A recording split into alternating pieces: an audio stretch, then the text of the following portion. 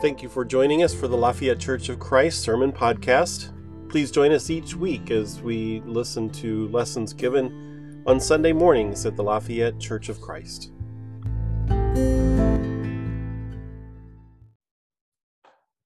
And good morning, church. I just had one of my favorite ever scripture reading moments. Charles read the first verse of that passage, which I'll remind you. Now listen, you rich people, weep and wail. And I was watching everybody's eyes do this, and then someone turned around and was like, "You're going to preach, you're going to preach that." So yes, we are thankful. You just have to be thankful. You just have to listen and not talk during this. So we are going to get there, and it is a pretty intense passage, but we'll be all right. I do want to welcome everybody to Lafayette. It's good to see everybody. Some of you are here for the very first time ever, and if that's the case for you, then you are welcome guests. And I want to just welcome you here as our family. It's good to be with God's people in the house of the Lord this morning. Again, I do want to jump right into the sermon because from the book of James, because we have quite a bit to wade through. And I want to start by telling you a little bit about how I approach a passage from James. So before I go and consult the smart people in the books that say this is what this actually means, what I try to do is wade through the text a little bit and try to determine two things: whether the different topics that James is talking about in a particular passage, whether those topics are connected in some way. That's one option. Is this one idea that he's running through a few different topics, or is he talking about several different topics altogether? And when we're reading wisdom literature like James is, either one of those can be the case. So sometimes, as I'll argue today, we have one topic maybe that is run through a few different lenses, or sometimes James is just saying, oh, let me talk about this for 2 verses. Let me talk about this for 3 verses. Let me talk about this for 1 verse. So when I start to read a passage from James, that's one of the questions I'm asking myself.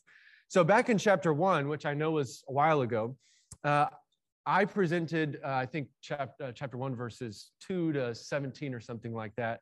This is what I argued, that although there are 3 different teachings in that passage on trials and wealth and temptations, that all 3 of those different teachings are meant to be connected, because trials and wealth and temptations come and go, James says, like the waves of the sea, or like a withering plant, or like afternoon shadows. But the Lord our God, the Father of lights, never changes. Our God does not change, in contrast to all of those other things. So that's one way that we can read a passage from James to say, okay, he's hitting on these different topics, but what is his main idea?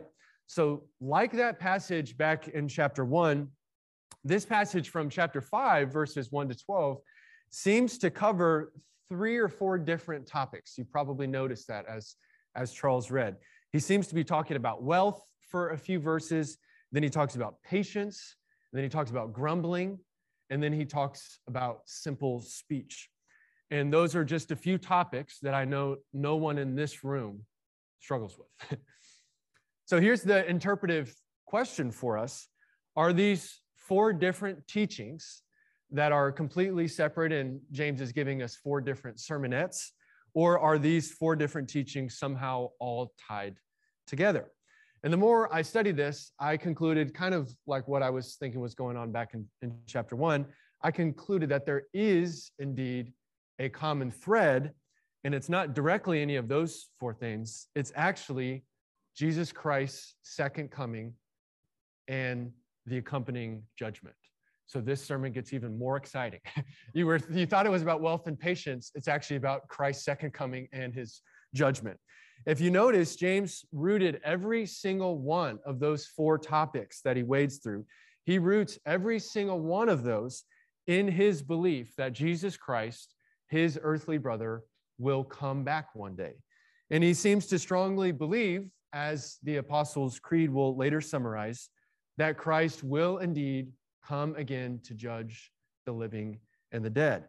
And he seems to think that Jesus will actually come back and do that sooner than later, which adds a sense of urgency that we sense as he discusses each of these 4 topics. So I want to show you a bunch of these references. So so you don't think I'm completely making this up. Notice how often in just these 12 verses that he alludes to Jesus' second coming and then the judgment that all humans experience at that time. In the section on wealth, he makes three references. He references the misery that is coming upon the rich people he's talking to, and he says that their silver and gold will testify against you, and he accuses them of hoarding their wealth in the last days. So in 6 verses, 3 references to the second coming. And in his teachings on patience, he asks them to be patient until the Lord's coming. And he encourages them, he's actually saying this in a positive way, he encourages them that the Lord's coming is near. And he concludes his 1-verse teaching on grumbling like this. This is perhaps my favorite.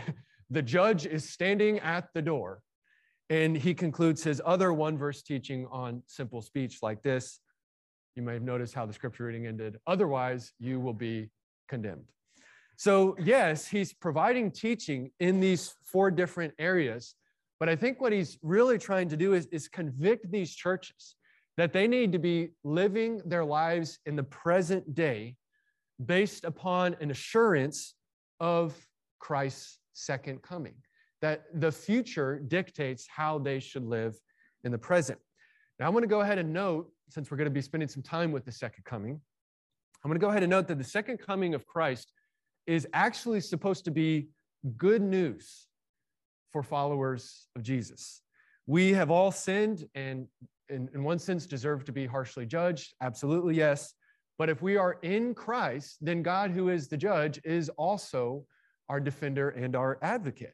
And so most of the time that the New Testament speaks about final judgment, it's either bad news for those outside of Christ, or it's actually good news. It's a good event that the Christians look forward to. It's good news for Christians that Jesus is coming soon.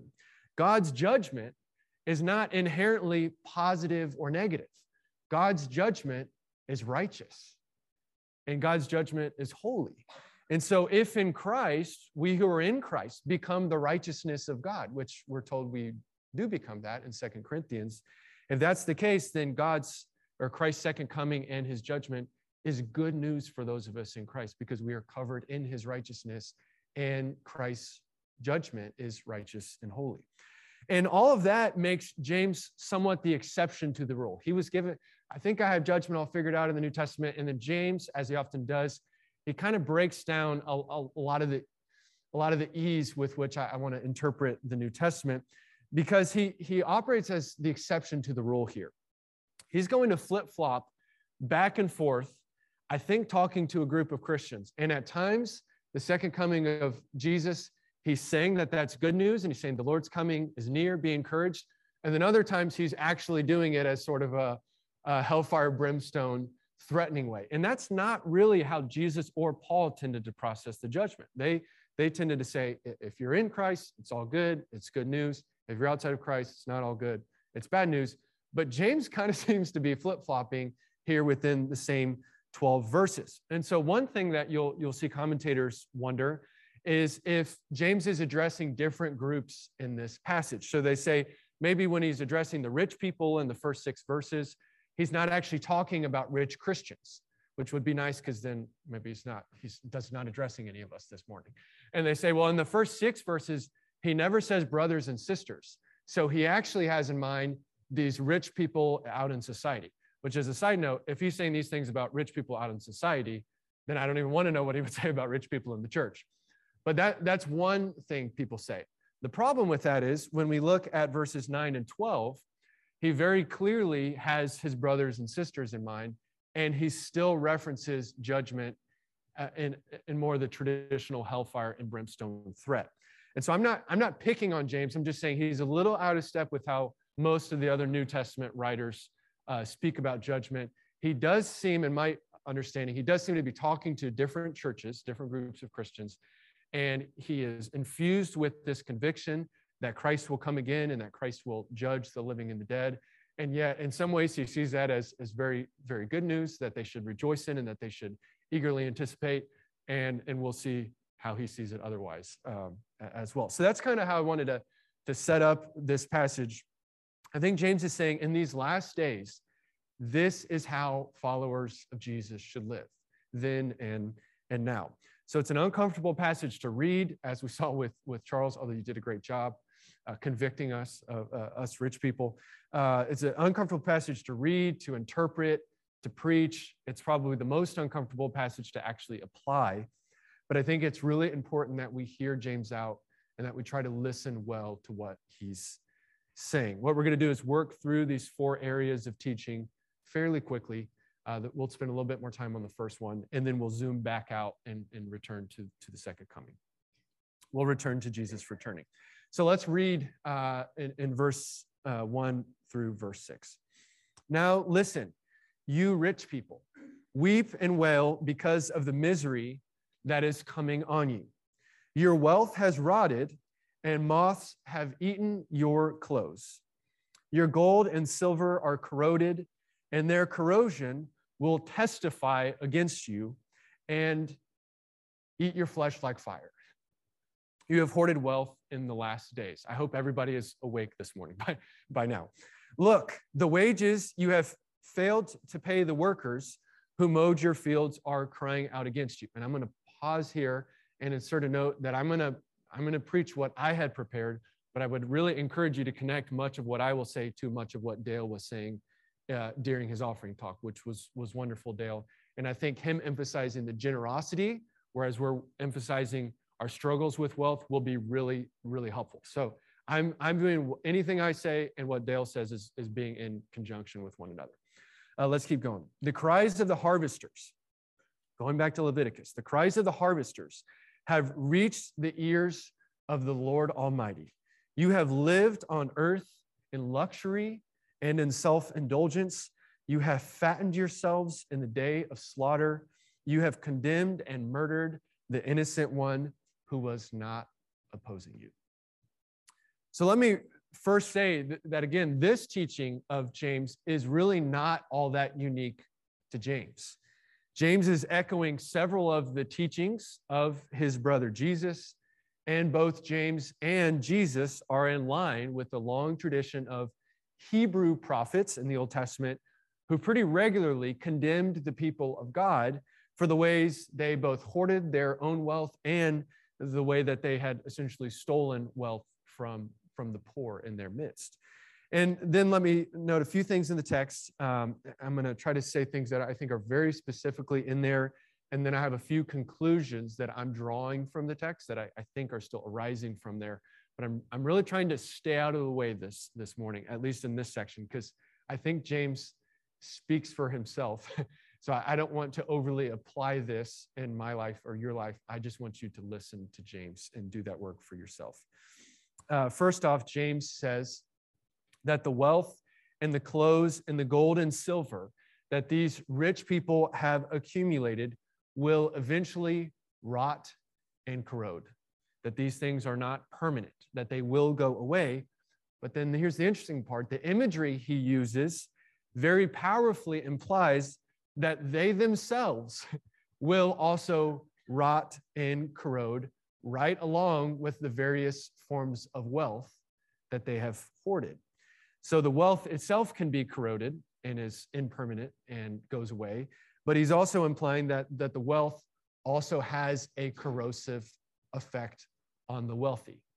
Now, this illusion won't land with everybody, but this week I kept thinking of the dragon Smaug from The Hobbit. If you're a Lord of the Rings or the Hobbit person, this is actually how dragons are typically presented in any type of fantasy literature. So think of dragons in general, but some of you don't think about dragons at all. So it's not going to work with everybody. I think about dragons a lot. And dragons are like the case study. I thought about making this a dragon thing. Don't ask where my mind goes. But the dragon Smaug is sitting on this huge pile of treasure, and he's actually not even doing anything with it. He has no use for it. He doesn't spend it. He's just hoarding and hoarding and hoarding this treasure. And there's a few other connections. The fact that he was not the rightful owner of that treasure is going to come up in just a second. But also, this is actually all free this morning. I wasn't really planning on saying this. But the other thing we see is that the dragon Smaug, and again, all dragons in this literature, they tend to be driven crazy by the amount of wealth that they have accumulated. That wealth has a corrosive effect on their souls. It breaks down their souls. They can't just have the wealth and be detached from it. It has an ongoing corroding effect on their lives. In verse 4, moving on from dragons, James says that they have not only hoarded wealth, but he questions how they have obtained their wealth in the first place. And this goes back to Dale's message. They didn't pay their workers adequate wages. The wages they didn't pay are crying out against the wealthy. And he says the workers themselves are crying out and testifying against the wealthy. And I love this verse. This is a little snippet of good news in here. James says, those cries have reached the ears of the Lord Almighty. That God hears the cries of the poor, that he hears the cries from these wages that had been stolen from the poor in that community. In verse 5, he said they spent their time on earth living in luxury and self-indulgence.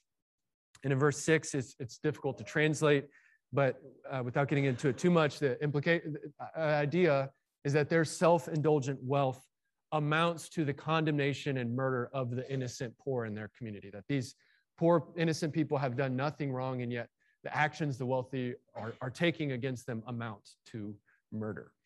Now, again, I think everything I just said, except the dragon part, is immediately in the text. So if you don't like it, your problem is not with me. And I really want to be clear on that this morning. If you don't like anything I just said, your problem is not with me. Your problem is with the New Testament. And I think that's something we need to sit with and maybe sit under as we listen to James. But here are a few of the conclusions that I draw as I sort of put these teachings in my own word and draw out some of these. Number one, our wealth itself is temporary. I think James calls that out at the beginning of this passage. Our wealth is going to go away. It doesn't really matter in the grand scheme of things. But our relationship to our wealth has eternal implications. You guys get what I'm saying with that? Our wealth doesn't matter, but how we handle our wealth matters. Number two, the relative amount of our wealth matters. Now, that's an uncomfortable one to get into, but you can see James here just being disgusted by how much whoever he's writing to, they've just sat on these huge piles of wealth. And I think the amount here matters to him. Number three is very clear. How we obtain our wealth matters.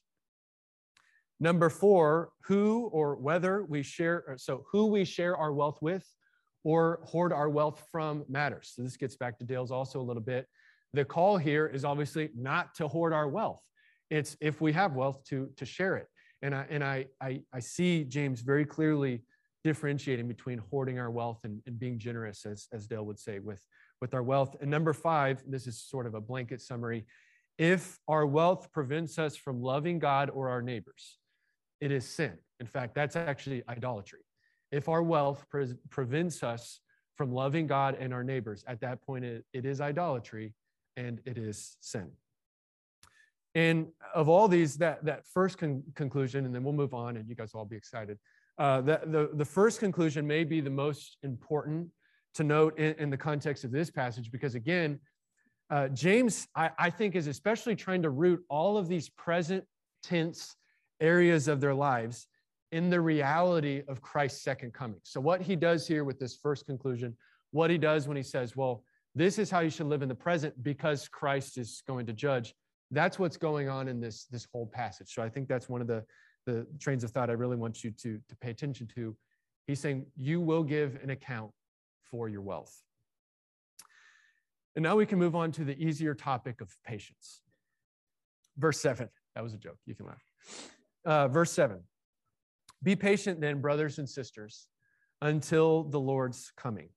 See how the farmer waits for the land to yield its valuable crop, patiently waiting for the autumn and spring rains. You too be patient and stand firm. And then we'll drop to verse 10. Brothers and sisters, as an example of patience in the face of suffering, take the prophets who spoke in the name of the Lord. As you know, we count as blessed those who have persevered. You have heard of Job's perseverance and have seen what the Lord finally brought about. The Lord is full of compassion and mercy. So in context here, you can probably see that the patience James is asking us to demonstrate isn't actually quite the same thing as just being patient with people who annoy us. Being patient with people who annoy us is a good thing. It's a form of patience. It's a Christian virtue. But the meaning of patience in this passage is much more like the meaning of long suffering or of perseverance. James is writing to Christians who have experienced and are presently experiencing suffering.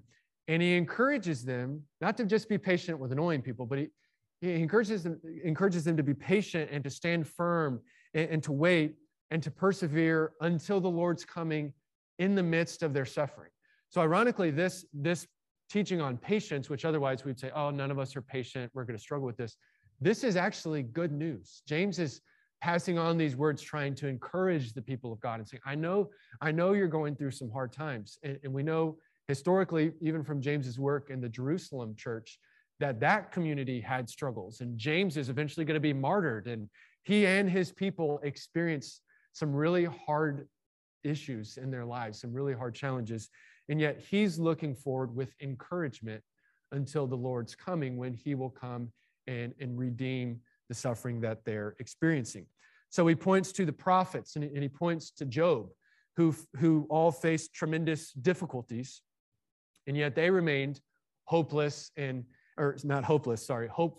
blameless until God finally acted on their behalf. And he's challenging the people, like Job and the prophets, to remain hopeful, to remain blameless in their own suffering, because the Lord is full of compassion and mercy, and he will also act on their behalf.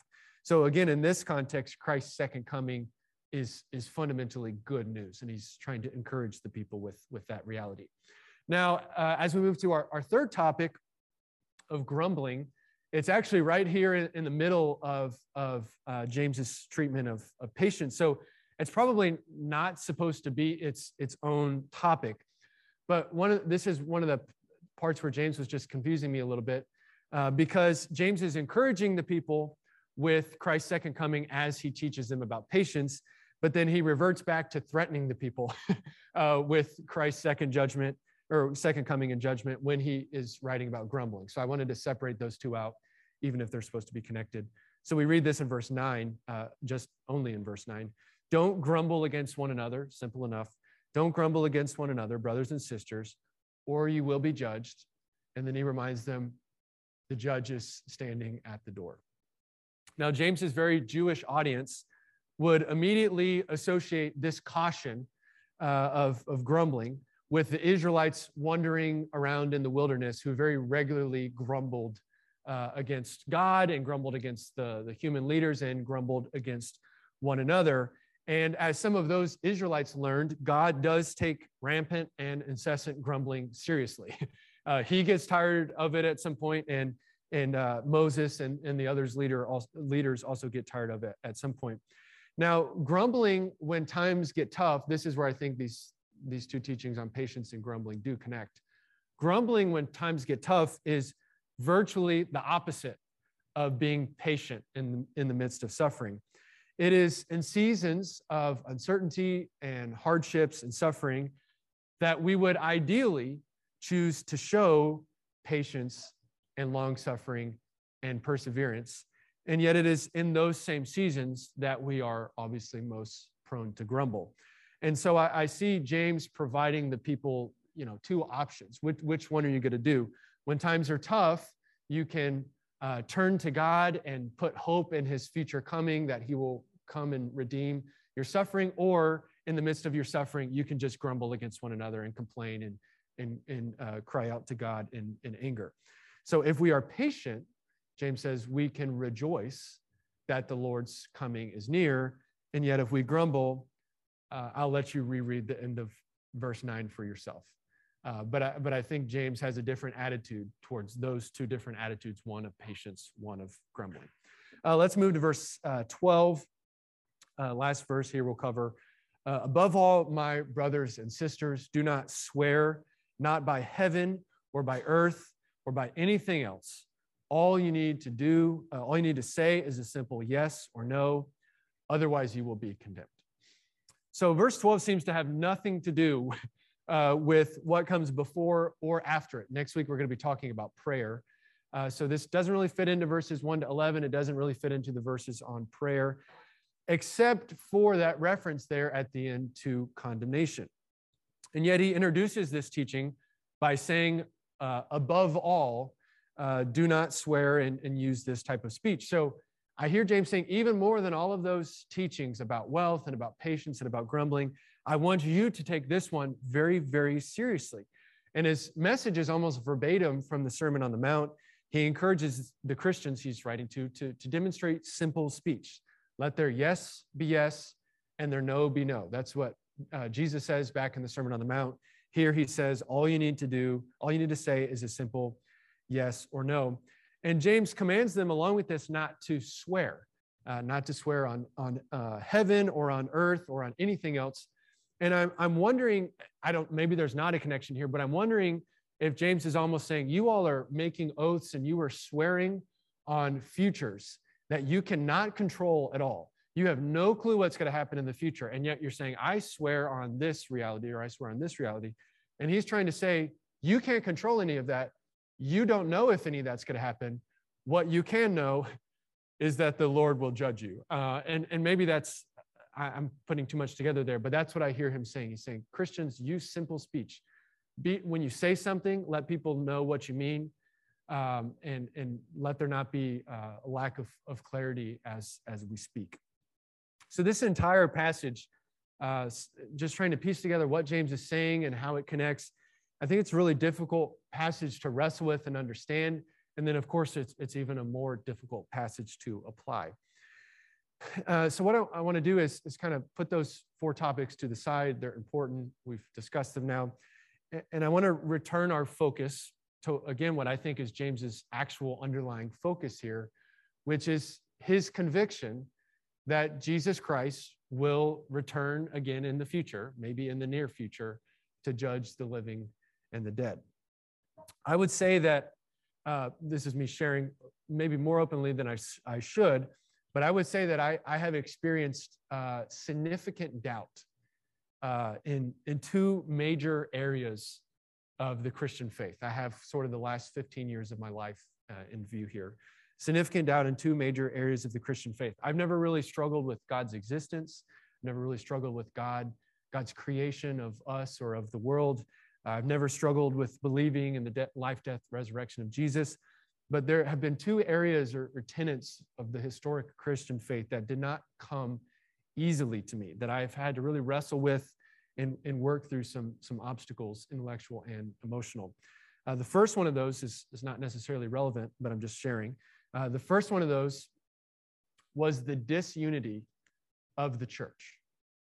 This was a major issue that I had to work through. If Jesus' own body was broken to establish the one unified body of Christ, then why does the church seem to be broken into so many pieces? That's a question that challenged my faith early on, and that's still a question that I really struggle with as I wrestle with what I see in the New Testament and what Christ calls the church to be and the reality of what the church is today. But the second doubt, you probably guessed, or else this would all be irrelevant. The second doubt that I have had to process over the years in my faith has been the second coming of Jesus. And more specifically, the source of my doubt was statements from New Testament writers that indicated they believed Jesus was coming back very soon. We see this repeatedly in Paul, like in the Thessalonian letters, and we see it multiple times in this passage that we just worked through, where James provides very urgent teachings based in his conviction that they are living in the last days and that the Lord's coming is near and that they can expect Jesus to be back soon. And they couch his return in very short-term language. So here was my struggle. Here was my doubt that I've had to work through. If the first century Christians, like James, thought that Jesus' second coming would happen soon, then why are we still waiting for it 2,000 years later? And I'm just trying to be honest and frank with you all this morning. Some of you will hate me for this. Some of you will hopefully appreciate it. I'm just trying to be honest. Why are we still waiting for something 2,000 years later that the early Christians seem to think would happen soon? If it was going to happen, shouldn't it have happened by now? And this was a major source of doubt for me. And without going into too much detail about how I sort of worked through this, I was able to emerge from that season of doubt by realizing that I was asking a question that God's people have asked of him throughout the ages. And it is the question, how long, O Lord? How long, O Lord? Abraham and Sarah asked God that question, how long, O Lord? And Moses and the Israelites asked God that question, how long, O Lord? If you've been in our study of the Judges, I can imagine the people experiencing all the chaos that we've looked at in the book of Judges. They are crying out in their own way. They're saying, how long, O Lord, are we going to have to put up with all of this? And then David in Psalm 13 literally is the one who voiced that question in those terms. And he cries out to God and he asks God, he says, how long, O Lord? The prophets, we're going to talk about this more in the coming weeks in our next series. The prophets, while they waited, not for the second coming of Jesus, but for the first coming of Jesus, while they awaited the Messiah for many, many centuries, they had to ask their God the same question, how long, O Lord? The people of God have always asked God that very question, how long, O Lord?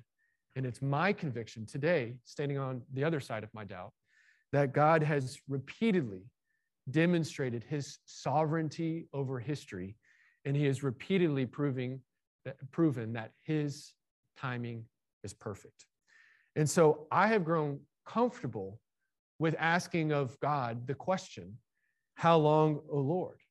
And yet I also choose to believe. I choose to trust. I choose to put faith in. I choose to hope in things unseen, as Christians have for 21 centuries now, that Jesus Christ will indeed come again. And in the meantime, I choose to trust and obey that God's will for my life in the meantime, while I wait and while we wait for Christ to return, we choose to trust and obey God's will for our lives, doing all that we can to be ready for that day when Jesus does come again to judge the living and the dead. And so in these last days, church, James was calling the first century the last days. And I think it's appropriate that we again just say, in these last days, church, may we at Lafayette love and serve and stand up for the poor in our midst. May we be defined by generosity, as Dale put before us. May we not hoard or be corrupted or be corroded by our wealth, but may we be diligent in our generosity and in our sharing. And in so doing, we are preparing for the coming of the Lord. And in these last days, may we at Lafayette patiently wait for the Lord in the midst of our suffering. And may we eagerly anticipate that day as good news, as the day when Christ will come and redeem the sufferings that we face. And in these last days, may we at Lafayette refuse to grumble against one another, however tempting and justifiable. And in these last days, may we at Lafayette use simple, straightforward, and trustworthy speech. May we not swear on things we can't control, but may our yes be yes and our no be no. And in living our lives in such ways and in all these other things that James has addressed in the book of James, these very hard, challenging teachings that have kept me up late at night wrestling with them. As we live our lives in these ways, we are ready to proclaim with hopeful and joyful anticipation, come, Lord Jesus, come. That's the cry of Christians who firmly believe, even through seasons of doubt, that firmly believe Jesus is coming soon, and that informs the way I choose to live my life today. And I believe that. I can tell you with full honesty that I believe that message. And if I didn't, I don't even know what I would really do with my life. I don't know how I would process it. But because I believe that, it informs the way I want to live my life and the way I handle my money, the way I wait patiently, the way I treat other people. It informs everything I do. And I hope that that's the case for you as well. We look forward to the day that Jesus will come again. And until we do, we live a certain way in the present moment. Jim and Kathy will be back in the prayer room. Let's stand and sing.